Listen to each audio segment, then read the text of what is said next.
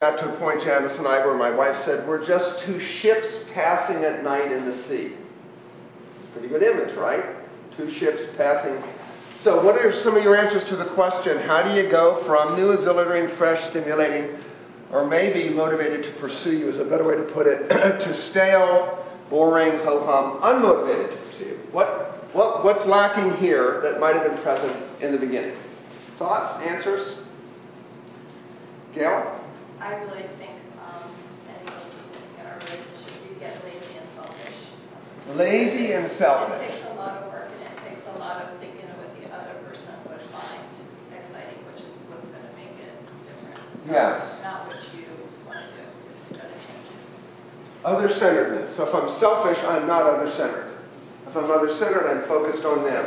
Good. Very helpful. Any other answers? One of the just real practical realities is that marriage provides stability where there's not the same necessary impetus for pursuit. I mean, when you're dating someone, you're worried you might lose them if you don't do everything right. So, but there is that negative and dangerous side to that stability. It takes away some of the former drive of that motivation to pursue. Yes. And so it takes more work to continue that pursuit. Good. So that's very interesting. How many husbands think this way? Do I want to become a man that my wife wished she was not married to? Do I want to be a man that my wife thinks she'd be happier married to somebody else? To me, that's a terrifying thought. I have a right jealousy for my wife, right? It's a good quality. So why don't I treat her in such a way that and I'm not going to lose her because we've made marriage covenant before God, but why don't I treat her in such a way that she'd go, it's unthinkable I'd be happy with somebody else. Should I live that way? I think so. And I think that's what Gail is saying. It's being other-centered. I think I said this earlier in the class, you're not responsible for your spouse's happiness, but you can live with them in such a way that they feel like the most cherished person in the world.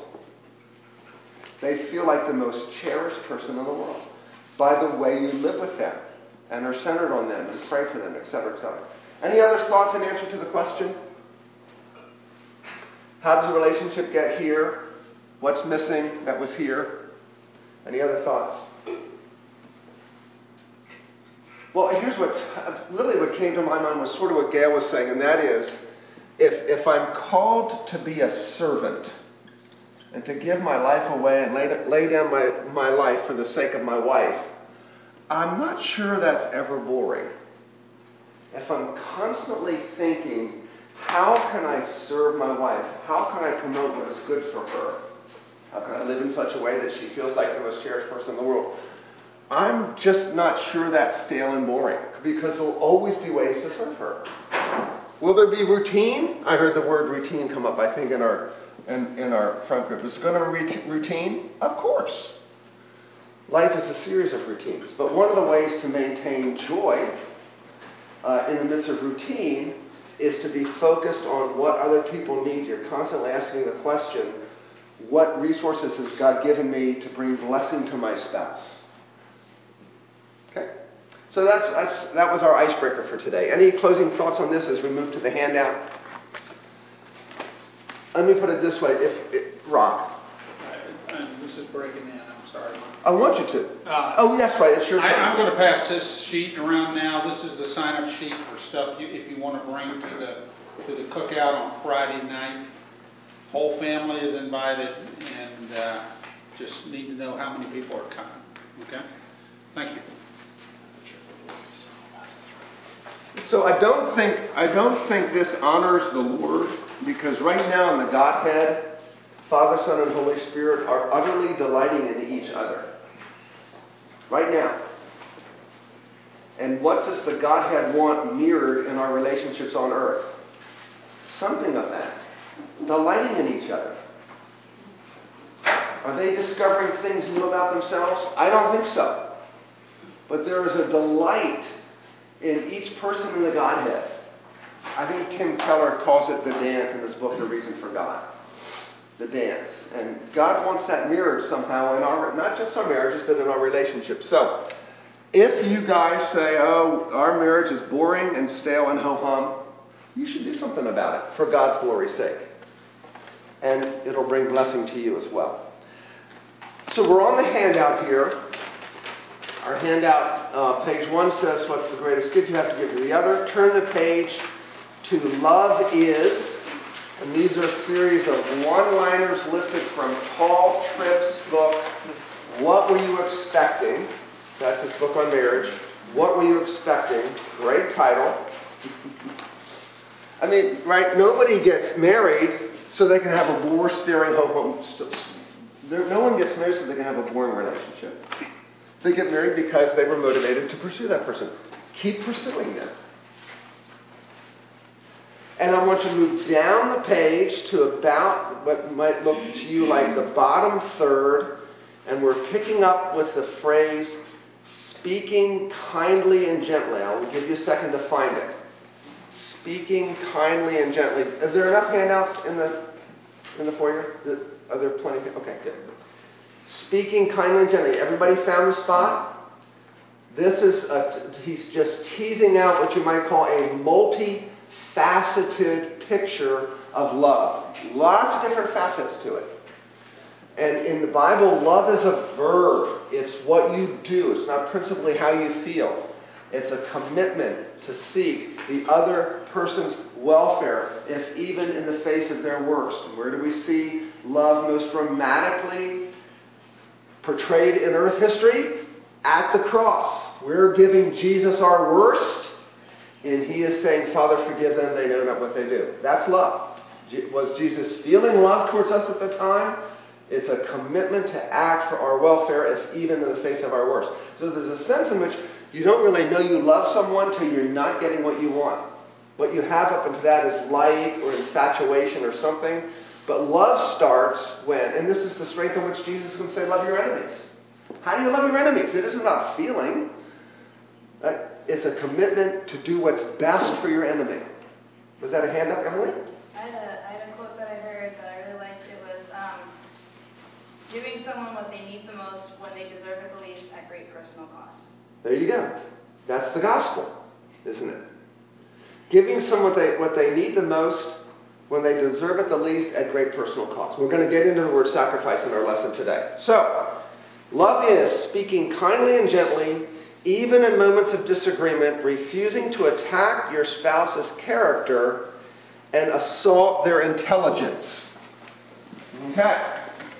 What does this presuppose? Anyone? You have a disagreement. How do we typically feel when we have a disagreement? We get angry. So let's make sure we understand what anger is. Anger is having a goal, something you want, something you might demand. Anger is having a goal that is blocked. To be distinguished from worry or anxiety, anxiety is having a goal that is called into question. So both my kids flew across the pond during the last week. My son just flew to Normandy last night. My daughter flew to Israel for a study tour. And I'm praying for their safety. If I had any emotion, what would it be? Anxiety, right? What's my goal? The safety and welfare of my kids. It's outside of my control. They're in these jumbo jets going across the ocean. So I have some anxiety for their welfare. So you have a disagreement. And as we say, tempers fly or whatever, we start to get emotionally involved with the disagreement. What's going on? What might your goal be? So here's what's really helpful. When you identify in your heart anxiety, anger, you begin to identify emotions in your heart. Stop and ask yourself what question? What goal do I have that seems to be being blocked? So if there's a disagreement I'm having with my wife and I'm beginning to get frustrated, what do you think my goal is? What do you think my goal is? Myself, I want to be my wife. I want my way. I want to be right. I want to get the thing I want. And obviously, the greater the level of demand in your soul, the higher the emotion. So mild irritation, that goal doesn't mean so much to you. Okay? If you have no particular place to go, no particular time, and traffic's slow in the Beltway, that's too bad. If you are running late for a critical appointment and the traffic's slow, you have more emotion because you're making a greater demand on the situation. So I've got to look inside my heart. What happens is God uses pressure on the heart to show what? To show you what? To show you what's in your heart. See, I got all this selfishness, self-pity, anger, demandingness, pride, the need to be right, approved of, seen as competent, whatever it is. And all this kind of stays latent until there's pressure. And God ordains conflicts. We'll get to conflict resolution eventually in the class. God allows pressure to come to squeeze this stuff out. So what does that tell you about the way you should start the day? If you don't want these things to get the better of your relationship, what do you need to do? Cleansing. Sorry? Start with cleansing. Yeah, be proactive. Be proactive. Thank God there's a power in this universe greater than your worst impulses. And it's the power of the Holy Spirit. And God commands us in Ephesians 5:18. We'll look at this when we get to the marriage passages because Ephesians 5:18 is the front door into Paul's teaching on marriage. What he's saying, I'll review this in a couple weeks. You can't do marriage without your heart filled with the Spirit. So be proactive. You know all this stuff is in your heart. If you don't know it, the termites of pride are eating away at your soul. You'll hear that again in the sermon. Look, I know myself. I can be a jerk. I know if I'm challenged or questioned, I'll be defensive. And that's not good for the relationship. So be proactive. Start the day by saying, Holy Spirit, I want to be under your control. Here's my sin. This is the beautiful thing about our Savior. He doesn't despise our sins. He comes right into it. Is it an affront to him? Of course. But this is all he has to work with, guys, is our dirty, sinful, nefarious hearts. That's all he has to work with. And he'll come in. So start the day, Lord, I want to be under control of the Holy Spirit. And there'll be situations of the day I'll be particularly tempted by this. Lay it in front of the Lord. What's going to tempt you today? Lay it in front of the Lord and say, Lord, proactively, save me from that temptation. Fill me with your Spirit. Let me be under the control of the Spirit of righteousness and truth and love and charity and goodness and self-control. That's what God wants to be dependent upon. God loves desperate people. You're a desperate person whether or not you know it or not. And the safest, healthiest people are desperate people who know they're desperate and run to Jesus to get grace. And he always gives grace. So, speaking kindly and gently, where's that going to come from? You notice those two things as fruits of the Spirit. Ephesians 5:23 and 24. Even in moments of disagreement, refusing to attack your spouse's character or assault their intelligence. What would motivate you to go on that kind of assault? Where's that come from? When everything you do is motivated by something. All behavior is teleological. Whatever you do for a reason. It's really helpful to know the reasons. Why would I attack my wife's intelligence or character? Emily? Does this make you feel a little bit better about yourself? I think so. I think the reason I need to attack is I'm beginning to feel low and I'm trying to prop myself up by bringing the other person down. That's often what attacks, assaults on other people.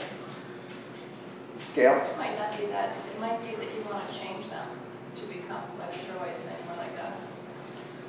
Okay, so if I want to change them, right, and one of the things we're going to look at as we get to it today is what are you tempted to change in the other person? That's the next page. Oh, sorry. That's okay. But your spouse may, well, guess what? Does your spouse need changing? Well, he's Of the course. way- Huh? He's the way God made him, so you have to keep that in mind. Yes. But he's also a child of Adam, and he's frail and fallen. I'm frail and fallen and messed up. So I need changing. But the best way for my wife to change me, to be a part of God changing me, is not assaulting me. We human beings usually don't do well with personal attack.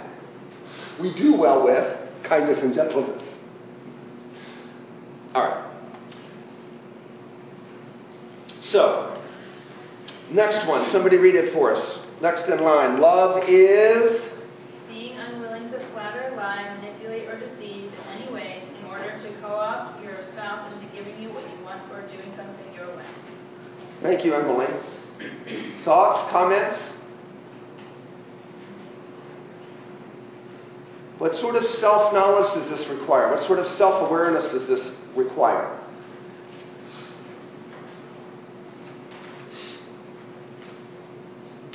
It requires what you just said earlier, pausing to examine your heart Good. and ask the Lord to show you what your motives are. Good.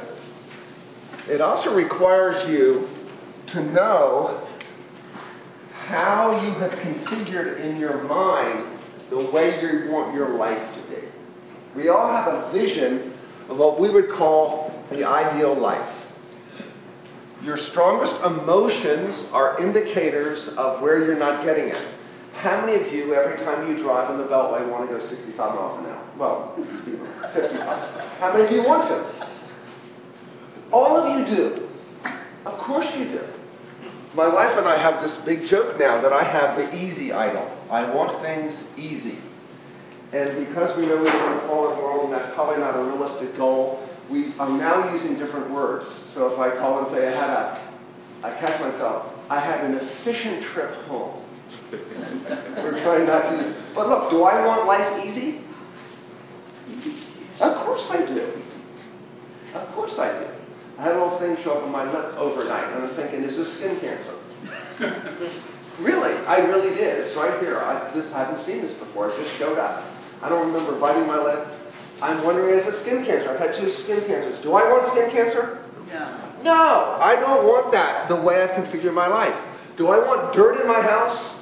See, metaphorically, do you want dirt in your house? No. So there are things that come into the way you want your world that bug you. And what's wrong with this? What's wrong with it? Well, part of it's just fine. We were built for paradise. We weren't built for dirt, mosquitoes, and skin cancer. You're built for perfection. You want perfection. We live in a Genesis 3 world. So what we need to do to get realistic is put Christ in the middle of it. And the messiness of his sacrifice. And the awfulness of his death. And the fact that I'm the greatest contributor in history to the death of Jesus. I nailed him there. So that allows a little more latitude to bring in inconvenience and strife and disagreement into my life. And that Janice can be, she doesn't have to be Eve before the fall as much as I want her to be. And guess what? She's not married to Adam before the fall. And that should be my biggest concern. I'm not a sinless Adam, rather than making Janice demanding that she be a sinless Eve. I'm not a sinless Adam.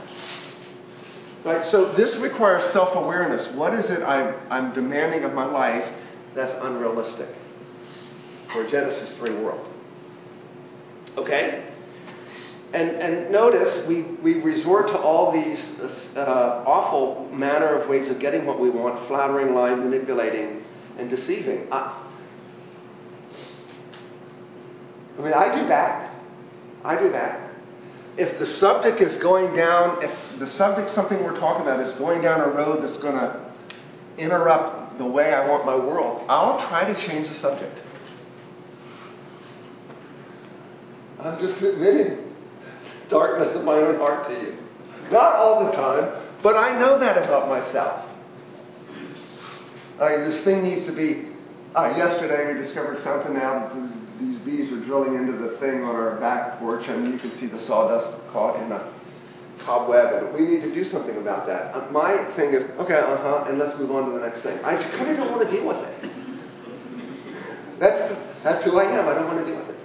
That's bad. That's not good, is it, Bob? I'm getting a no from Bobby back there. All right, TMI, right? No, your pastor's a big, frail sinner. Next one. Who would read it for us?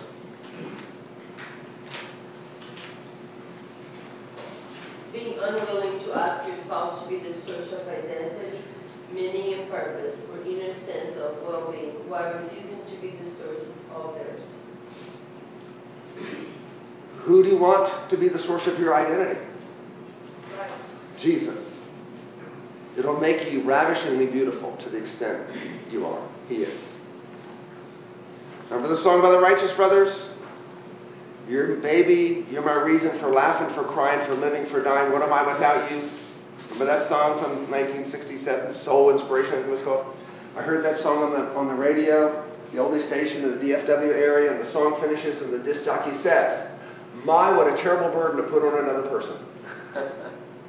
Bingo. What a profound thing. You don't want to wake up next to someone every morning whose whole world crumbles if you're not everything he or she wants you to be. You want to push them off on Jesus. Push them off on Jesus. Because Jesus has a way of making someone whole, intact, satisfied. Next one.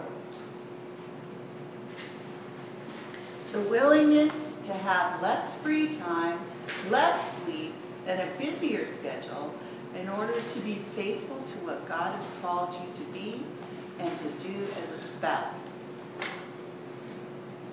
Tough.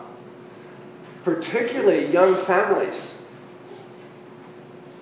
One of the spouses is working all day long. The other spouse has got, up to here in child foods and diapers and this and that, and it's draining physically. It's draining emotionally. You don't have a lot left in the tank for each other, right? You end up, as I said, Janice and me, 2 ships passing in the night. It's hard. And so, what does that require you to do?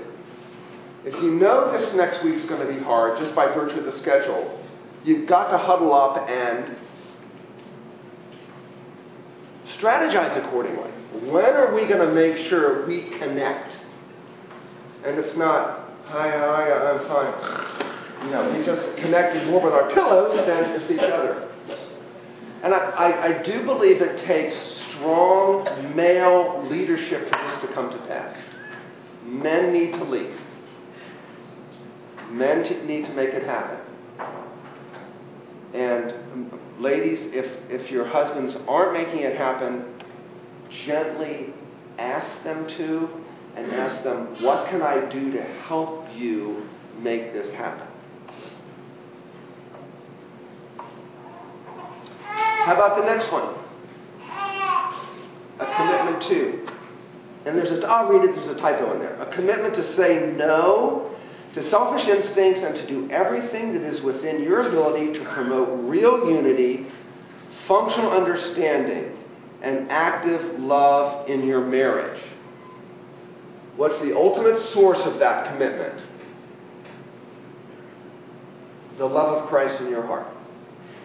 Without a strong apprehension of the power of the cross and the love of Christ, this isn't going to come to pass because my selfish instincts are too strong for circumstances.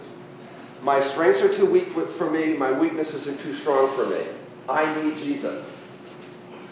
I need my heart compelled by the love of Christ. Therefore, what's the greatest gift I have to give my spouse in my marriage and my kids? What's the greatest gift I have to give them? In weakness, going to Jesus, knowing I don't have what it takes to bring this to pass. I get with Jesus. I fall in love with Jesus. I'm filled with the love of Jesus. And wherever that love goes, it is by nature bouncy. The love of Jesus never goes into a heart to stay there. It goes into a heart to transform it into a heart that is outward looking. That's the nature of the love of God. You really don't know the love of God till you start loving other people. It isn't about you. It's about you being loved by God so that that love can flow out to other people. Isn't that what 1 John reasons? By this we know the love of God, that we love each other. Anyone who says he's born of God loves God and loves others. Hard. So the most important thing you need to carve out is time with Jesus. Time with Jesus. Next one, hopefully doesn't have a typo. Staying faithful to your commitment to treat your spouse with appreciation, respect, and grace, even in moments when he or she doesn't seem to deserve it or is unwilling to reciprocate. Thank you, Radu. And again, what would be the source of that? I'm now called to love the unlovely. It's Christ. It's only Christ. You cannot love the unlawful if it's not Christ. Christ. Sometimes the most loving thing you can do for somebody that is unlawful is just not to say anything at all.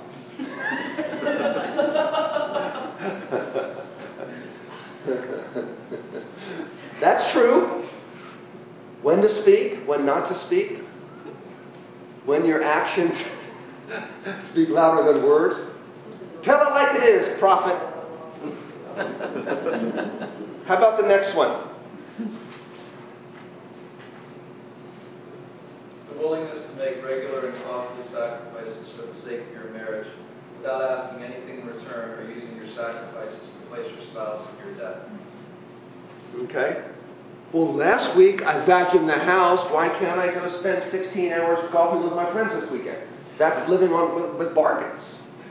So what is a sacrifice by nature? You don't get anything back. Well, first of all, it starts with what? Something that you have, that you give up and aren't getting back. And that could be, in the case of a marriage, that could be time, energy, loving words, extending forgiveness, a whole lot of different things. And again, what must be controlling the heart for us to want to sacrifice? The power of the sacrifice of Christ for us. If the gospel is dull, boring, and ho-hum, this isn't going to happen. Which is why Wallace Presbyterian has been a church for 110 years that is about the gospel, the Word of God, Jesus. Your church knows that. And so the moment you stop getting Jesus in its teaching and worship, complain to the elders and then leave if they don't do anything about it. Right? I'm not starting a mutiny, you know that. Okay, next one. I think it's the bottom of the page. Being unwilling to make any personal decision or choice that would harm your marriage, hurt your spouse, or weaken the bond of trust between you. Thank you. Examples?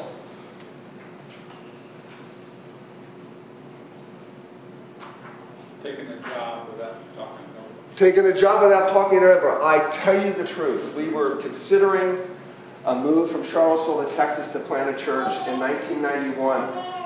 And Janice knew it was on the radar screen. And I took the job without fully consulting her. Unbelievable.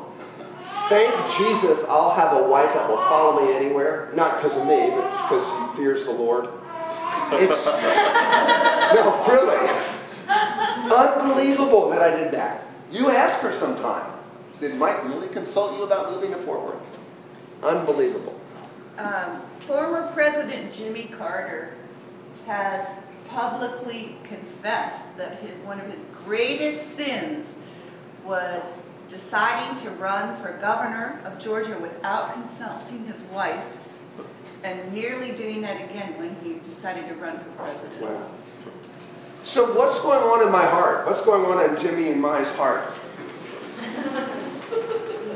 No, we want self-awareness. Pride. And what am I telling? Pride often shows up in cognitions, thoughts. What am I telling myself? What's the statement I'm telling myself? I know better. I know better than my spouse, therefore I can make this decision autonomously. There's probably another sentence in there. I really want this, comma, and what's the second half of the sentence? I don't care. Huh? I don't care what she thinks. I don't care what she thinks, or even worse, she may not want this and I'm not going to get what I want. So I'm fearful of letting her in on this decision because she might derail it. Now, it wasn't going to be the case with Texas, but still. Can you imagine me going out and buying a new car and bringing it back? Hi, here I am. I just spent $30,000 money on a new car. I would never do that. We sort of have built-in limits to how much we'll spend without consulting each other. That's a major decision, isn't it? Okay. Can I ask somebody for the time? 10:10? Can I make a correction because this is being recorded? I was wrong. It was the decision of leaving the Navy, a career in the Navy, to go home and take over the father's farm and then enter politics shortly thereafter. That's what nearly did their marriage in. Okay. Thank you, Jimmy. We love you. Thanks for serving our country. That was Shirley Worth, incidentally. We don't rat on each other, right? We don't rat on each other. Next one, top of the next page. See if we can finish these this morning. Love is refusing to be self-focused or demanding, but instead looking for specific ways to serve, support, and encourage, even when you are busy or tired. Okay, when you're busy and tired, you are probably most selfish. When you wake up tomorrow morning and there's a leaning of your heart towards other-centeredness or selfishness, what should you assume you wake up with? You're focused on yourself. That's what you assume. Who's the only person in the world that can change that? Jesus. Go to Jesus and ask him to change your heart so that in moments of busyness, etc., tiredness, you can be look for ways to serve, support, and encourage. Sometimes it's as simple as planning ahead. Honey, this week I've got meetings Monday, Tuesday, and Wednesday. What are the implications for our relationships? What's the implications for our child care? What are some things you sense I need to be helping with in light of that? Just plan ahead. If you know you're not going to be home for dinner on time, the expectation you are, what should you do? Call. And just call and say, I'm sorry, I'm not going to make it. And you then ward off heartburn from unfulfilled expectations. A lot of heartburn in our relationships is due to expectations that aren't fulfilled, and that's often due to crappy communication. We're just not talking. Daily admitting to yourself, your spouse, and God that you are not able to love this way without God's protecting, providing, forgiving, rescuing, and delivering grace. Translated, the greatest gift you have is your weakness. I can't do this. I'm going to the person who can empower me to do it. Flawed, yes, this side of heaven. I'm not going to do this perfectly. And neither is my spouse. That's why I extend to her patience, compassion, gratitude. And finally, a specific commitment of the heart to a specific person that causes you to give yourself to a specific lifestyle of care that requires you to be willing to make sacrifices that have the other person's good in view. That's kind of a summary statement of what we've been saying for the last 20 minutes. Closing thoughts or comments from y'all? Christianity sets the bar really high because it wants to save you from boring, dull, stale, and ho-hum. Seeking to do this is boring. It's not boring. Failing to do this is boring. So let's pray. Thank you for my brothers and sisters, Lord. How precious they are to you. How precious are their marriages and their friendships and close relationships. How important it is to you that these relationships, in significant measure and increasing measure, reflect on this earth the glory of God, who is in relationship with himself, Father, Son, and Holy Spirit, utterly delighting in one another. We would desire our marriages and our friendships to be marked by this, through the power of the Holy Spirit and the love of Christ and the wonder of the cross, motivating us, constraining us, prompting us, and giving us willingness to sacrifice. Oh, what a love you shed into our hearts for us. As we go to worship, may we proclaim that love to angels that listen, to the heavenly beings, to one another, that you, Lord Jesus, our Savior and King and Redeemer, would be magnified. We pray in your name. Amen.